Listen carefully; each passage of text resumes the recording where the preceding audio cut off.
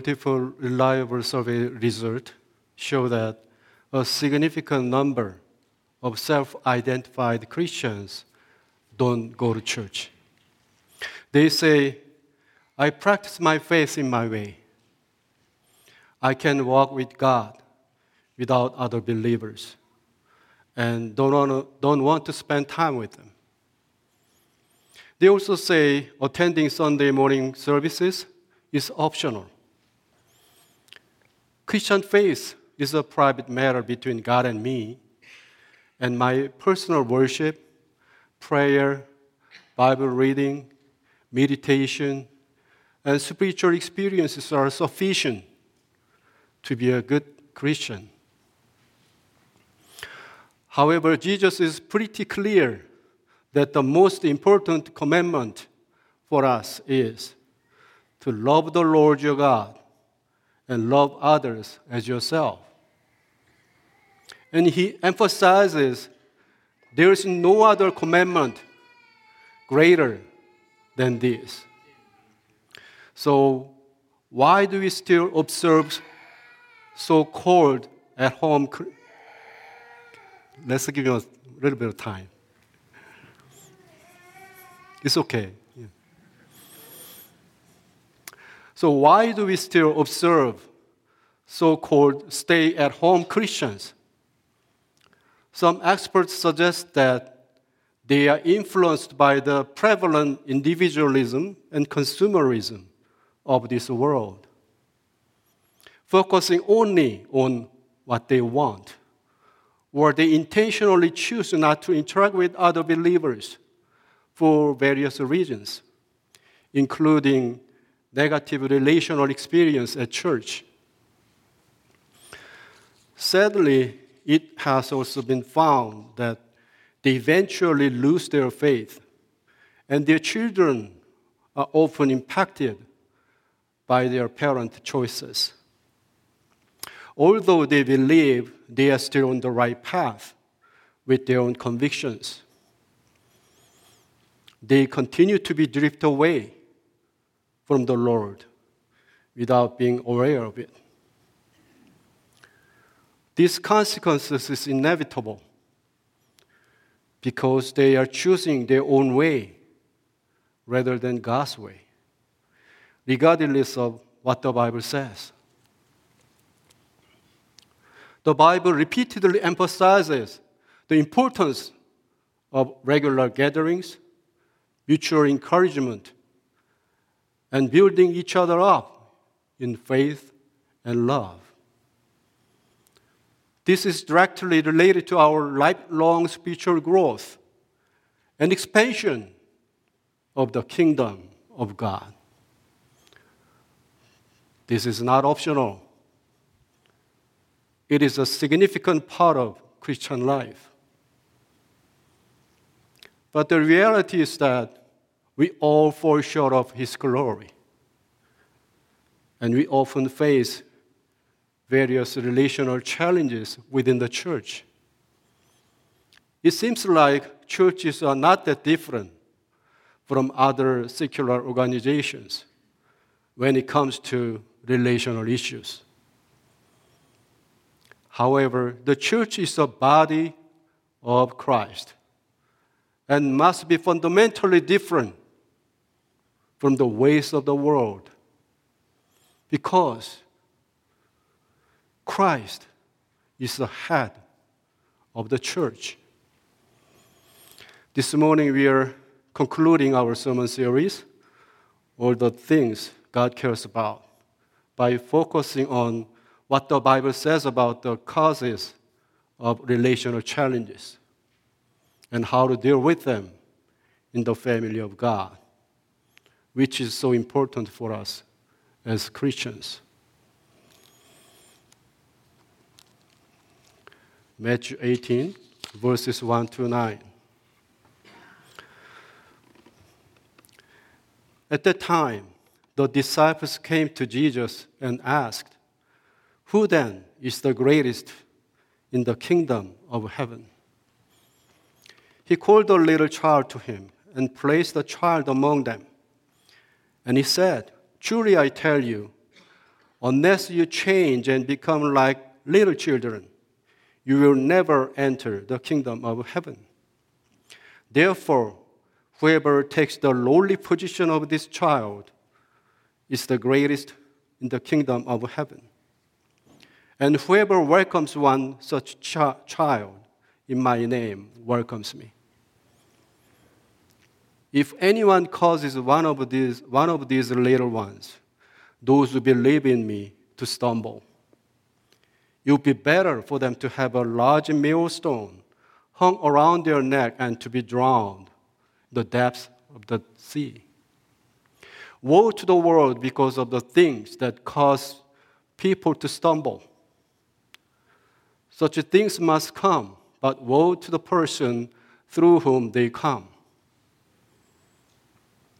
If your hand or your foot causes you to stumble, cut it off and throw it away.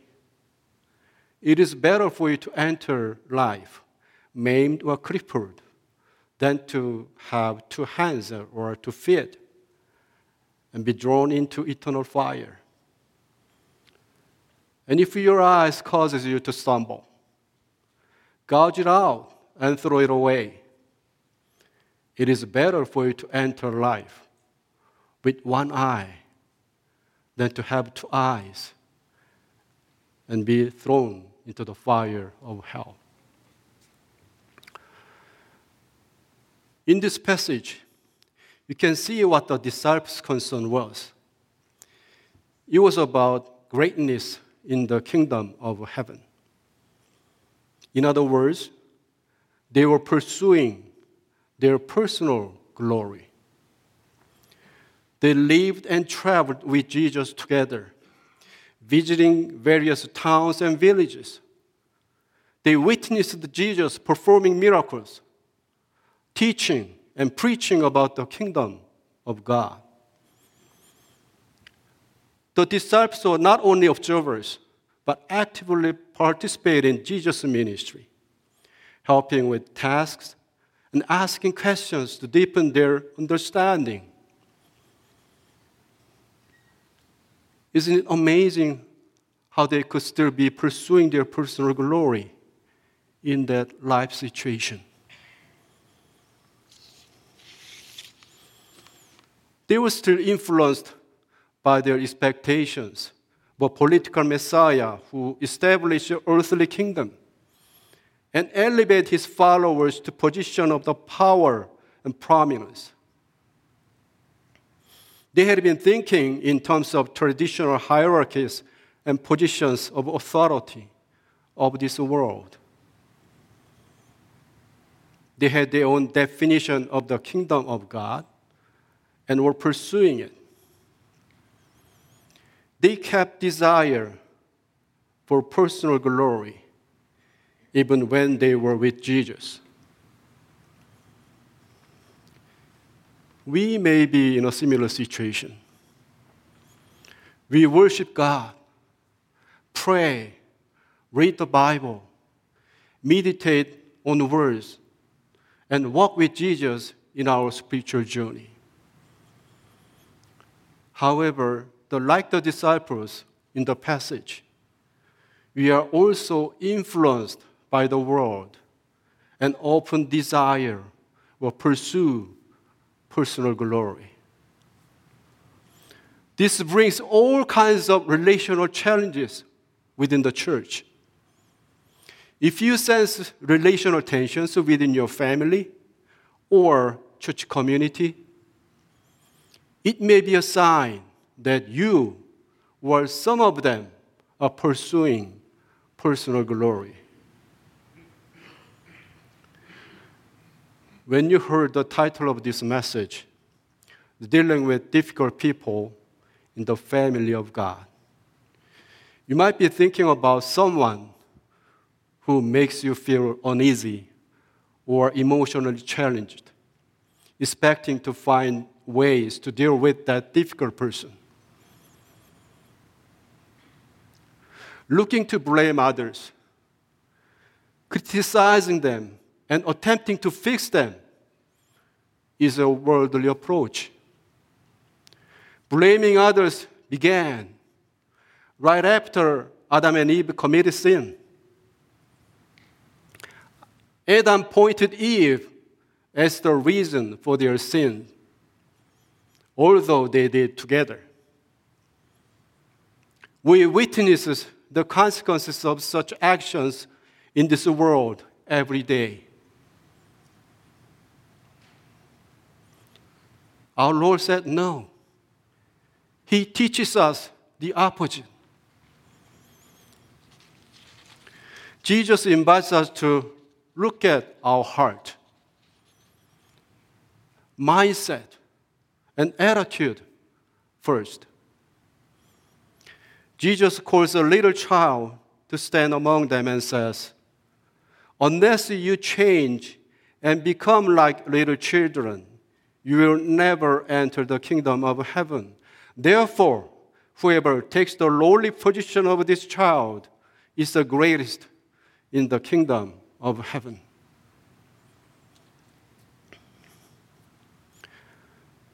In the cultural context of Jesus' time, children were considered lowly and without status.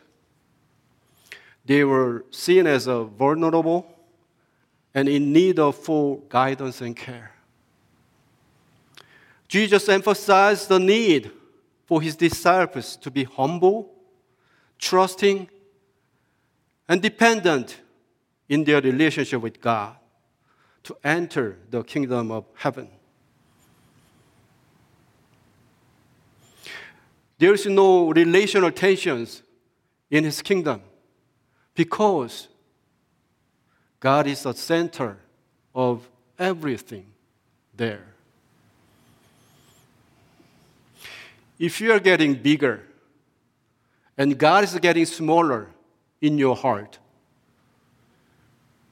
you will see broken relationships more and more in your family and church community. Please don't look at others. When we examine our heart to assess our humility, trust, and dependence on God, He will begin to make changes in our relationship with others. To understand and resolve issues of our relationships, we need to start from what God says related to our relationships. Romans 12, 3-8. For by the grace given me, I say to every one of you, do not think of yourself more highly than you ought to, but rather think of yourself with sober judgment, in accordance with the faith God has distributed to each of you.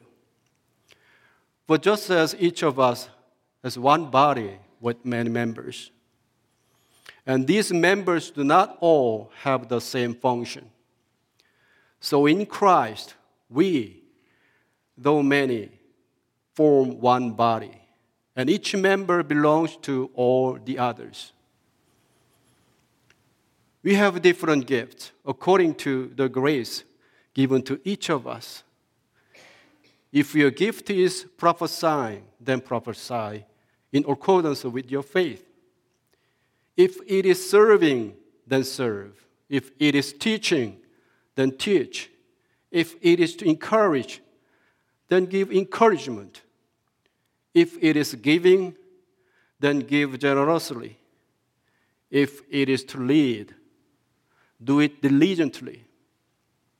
If it is to show mercy, do it cheerfully. Paul uses the analogy of the human body to illustrate the unity of the church. Just as the human body has many parts with different functions, so too does the church. We as members of the body of Christ are interconnected and invited to work together harmoniously. For this, we should not think too highly of ourselves. And this humility is grounded in an understanding of the grace given by God. Each one of us has been given spiritual gift by God's grace. God never gives everything to one person. These gifts vary based on the needs of the church.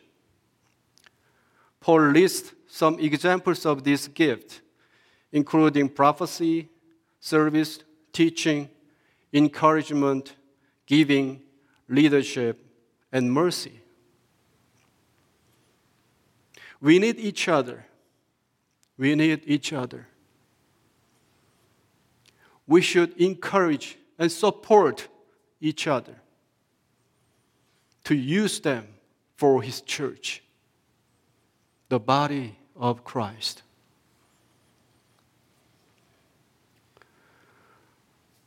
Romans 14, verses 1 to 4.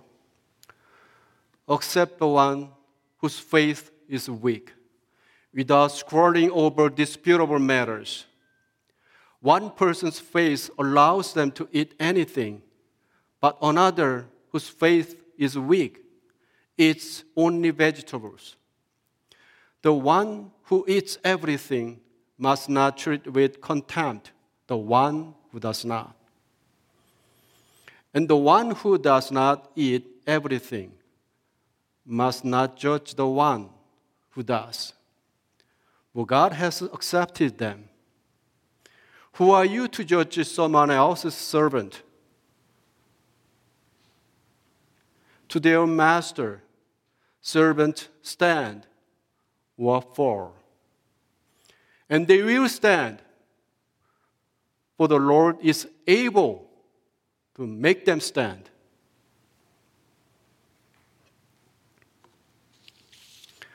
Paul is talking about the tendency among early Christians to judge and look down upon fellow believers who may hold different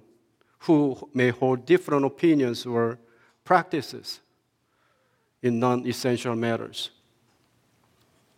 It hurts people and breaks relationships. In our lives, the time of our life stage when you come to have faith in Jesus is different for each of us.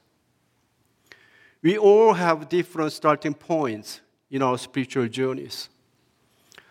Some may come to faith at a young age, while others may meet Jesus later in life. Additionally, each person has their own personality, backgrounds, knowledge, experiences, views, and preferences. Their life situations are all different. That means life paths or ways in which God helps us spiritually mature are all different, because we are all unique and God leads us in the way that best suits us. We are all in a different stage in terms of our spiritual journey. When considering all these factors, they shape people's beliefs or perspectives. It is impossible for everyone to have the same opinions on controversial issues. It is rather strange to be able to have the same thoughts on them. So we need to acknowledge that disagreements are a natural and normal part of human interaction. We have the right to believe whatever we think is right. So it is inevitable and not necessarily wrong or sinful for us to hold different opinions.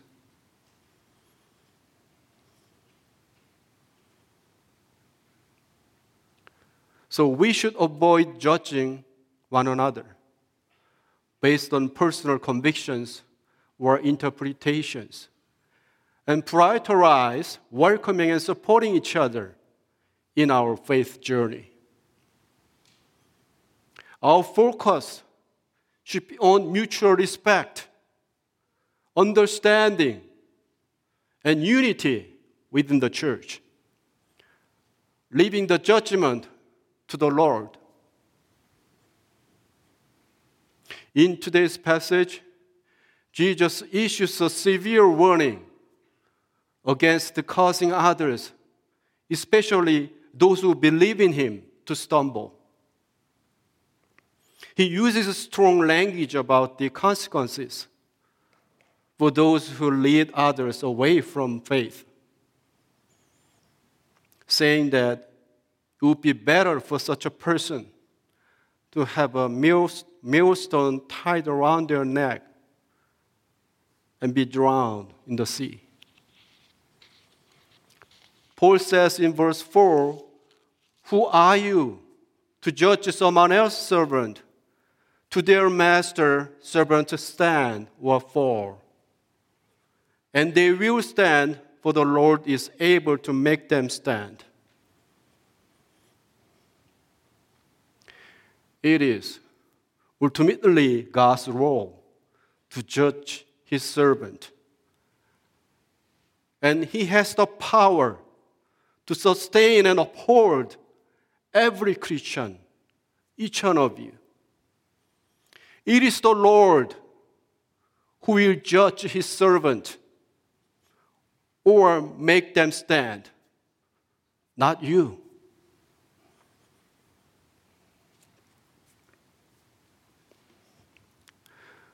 First Peter 4, verses 8 to 11. Above all, love each other deeply, because love covers over a multitude of sins.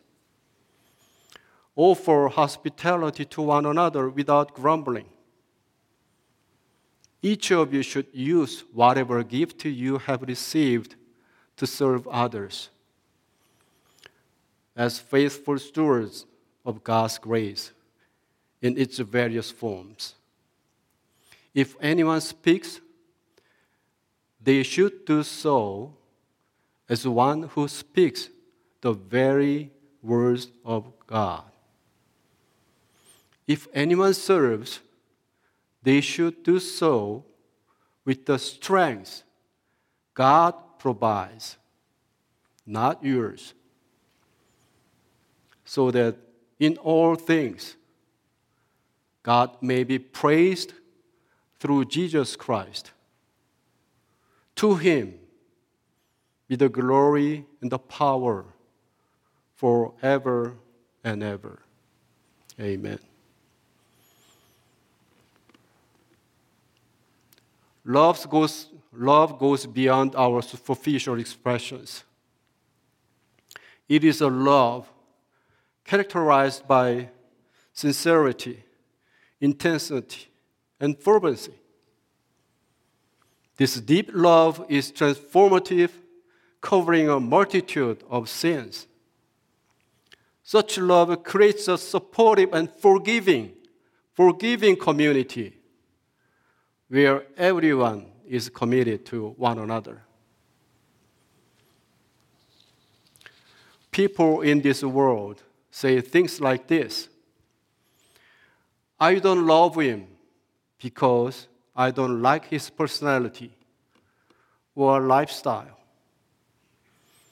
He has a different point of view on this critical issue. He is not nice to me. He is not helpful. Or he doesn't care about me." If you find yourself sharing a similar mindset, there may be something you haven't fully surrendered to God in your heart. If we love only when others have a good personality or the same viewpoint, when they are nice to me, when they care about me, or when they are helpful to me. This is the way this world loves. This is not true love. This is still all about me and all about what I want.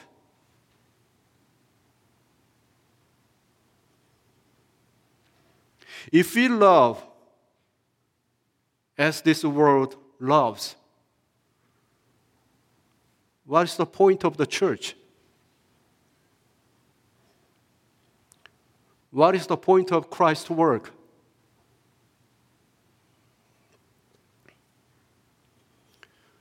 Have you ever experienced the situation, whether at work, home, or in the church, where there was always someone who make you feel uneasy or difficult? Why? We all fall short of His glory. And there are always people who are so different from us in many ways. That implies that you too may be a difficult person to someone somewhere. You may want to think of yourself as an exception, but there is no exception because of our limitations and still selfish nature.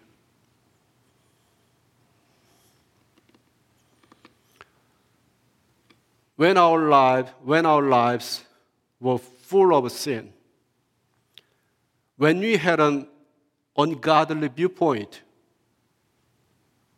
when we were selfish, rebellious to God,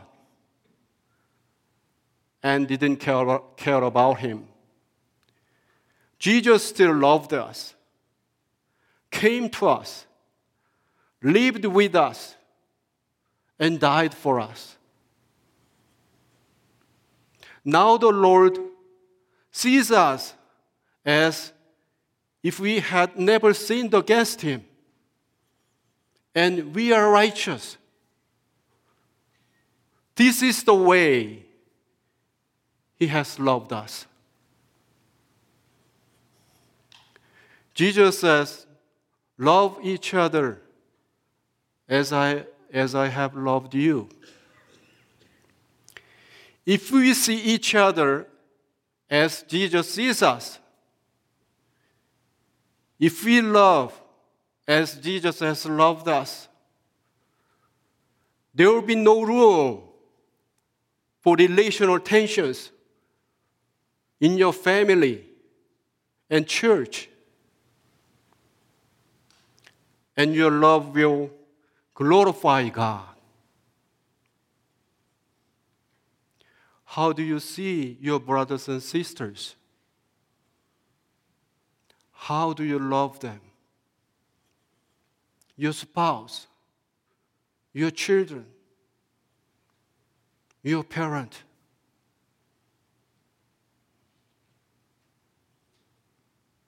How do you see them?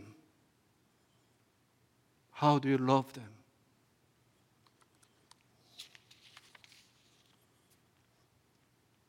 In verse 9, Peter says, offer hospitality to one another without grumbling.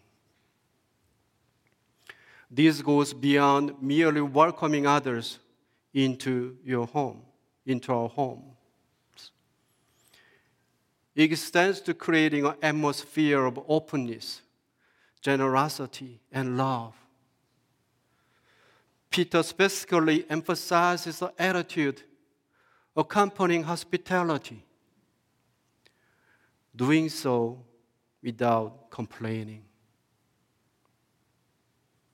This means that true Christian hospitality involves a joyful and willing embrace of others, reflecting the love of Christ. When we practice this, there will be no room for relational tensions. and your hospitality will glorify God. How often and how do you practice hospitality? Each believer has received gift from God's varied grace. The purpose of this gift is not self-promotion or personal glory, but rather the service of others. Whether it's through speaking or serving, the end goal is glorification of God. Serving others become a form of worship, a recognition of God's grace, and an acknowledgement that all talents and abilities belong to Him.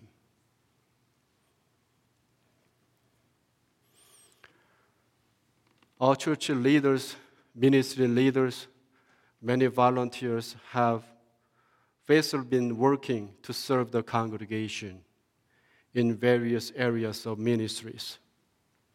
All our church members have also been working in various areas of their lives. You invest our time and energy, putting in great effort. However, there may be times when you are disappointed or discouraged. It could happen when, despite your hard work, there is a little response from others.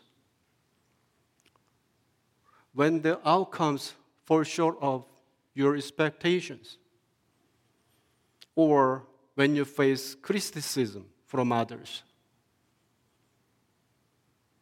In those moments, you may experience disappointment. As limited human beings, it is natural to experience such emotions, and we definitely need encouragement and support in those situations. But when you find yourself disappointed as you serve, it may be wise to reflect on whom you are serving and why you are serving. It is not for my glory. In other words, it is not to achieve my goals, meet my expectations, enhance my reputation, or satisfy myself.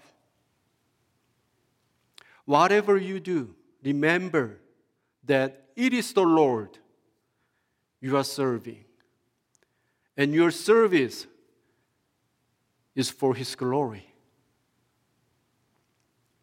When you serve others the way you serve the Lord and strive to bring glory to Him, there will be no room for relational tensions within the family of God. And His name will be glorified. As I conclude, I'd like to share Peter's words from verse 11 with you again. If anyone speaks, they should do so as one who speaks the very words of God. If anyone serves, they should do so with the strength God provides, so that in all things God may be praised through Jesus Christ. To Him be the glory, the power forever and ever. Amen. Let's pray. Lord, all the issues and tensions in our relationship often rise when you are pursuing personal glory. Helps us embrace humility, trust, and dependence on you. Let us see our brothers and sisters as you see them, and love them as you have loved us. Teach us to love deeply, practice hospitality, and serve one another for your glory. Lead us always to bring glory to you through our relationships in all that we do. In Jesus' name we pray. Amen. That's right.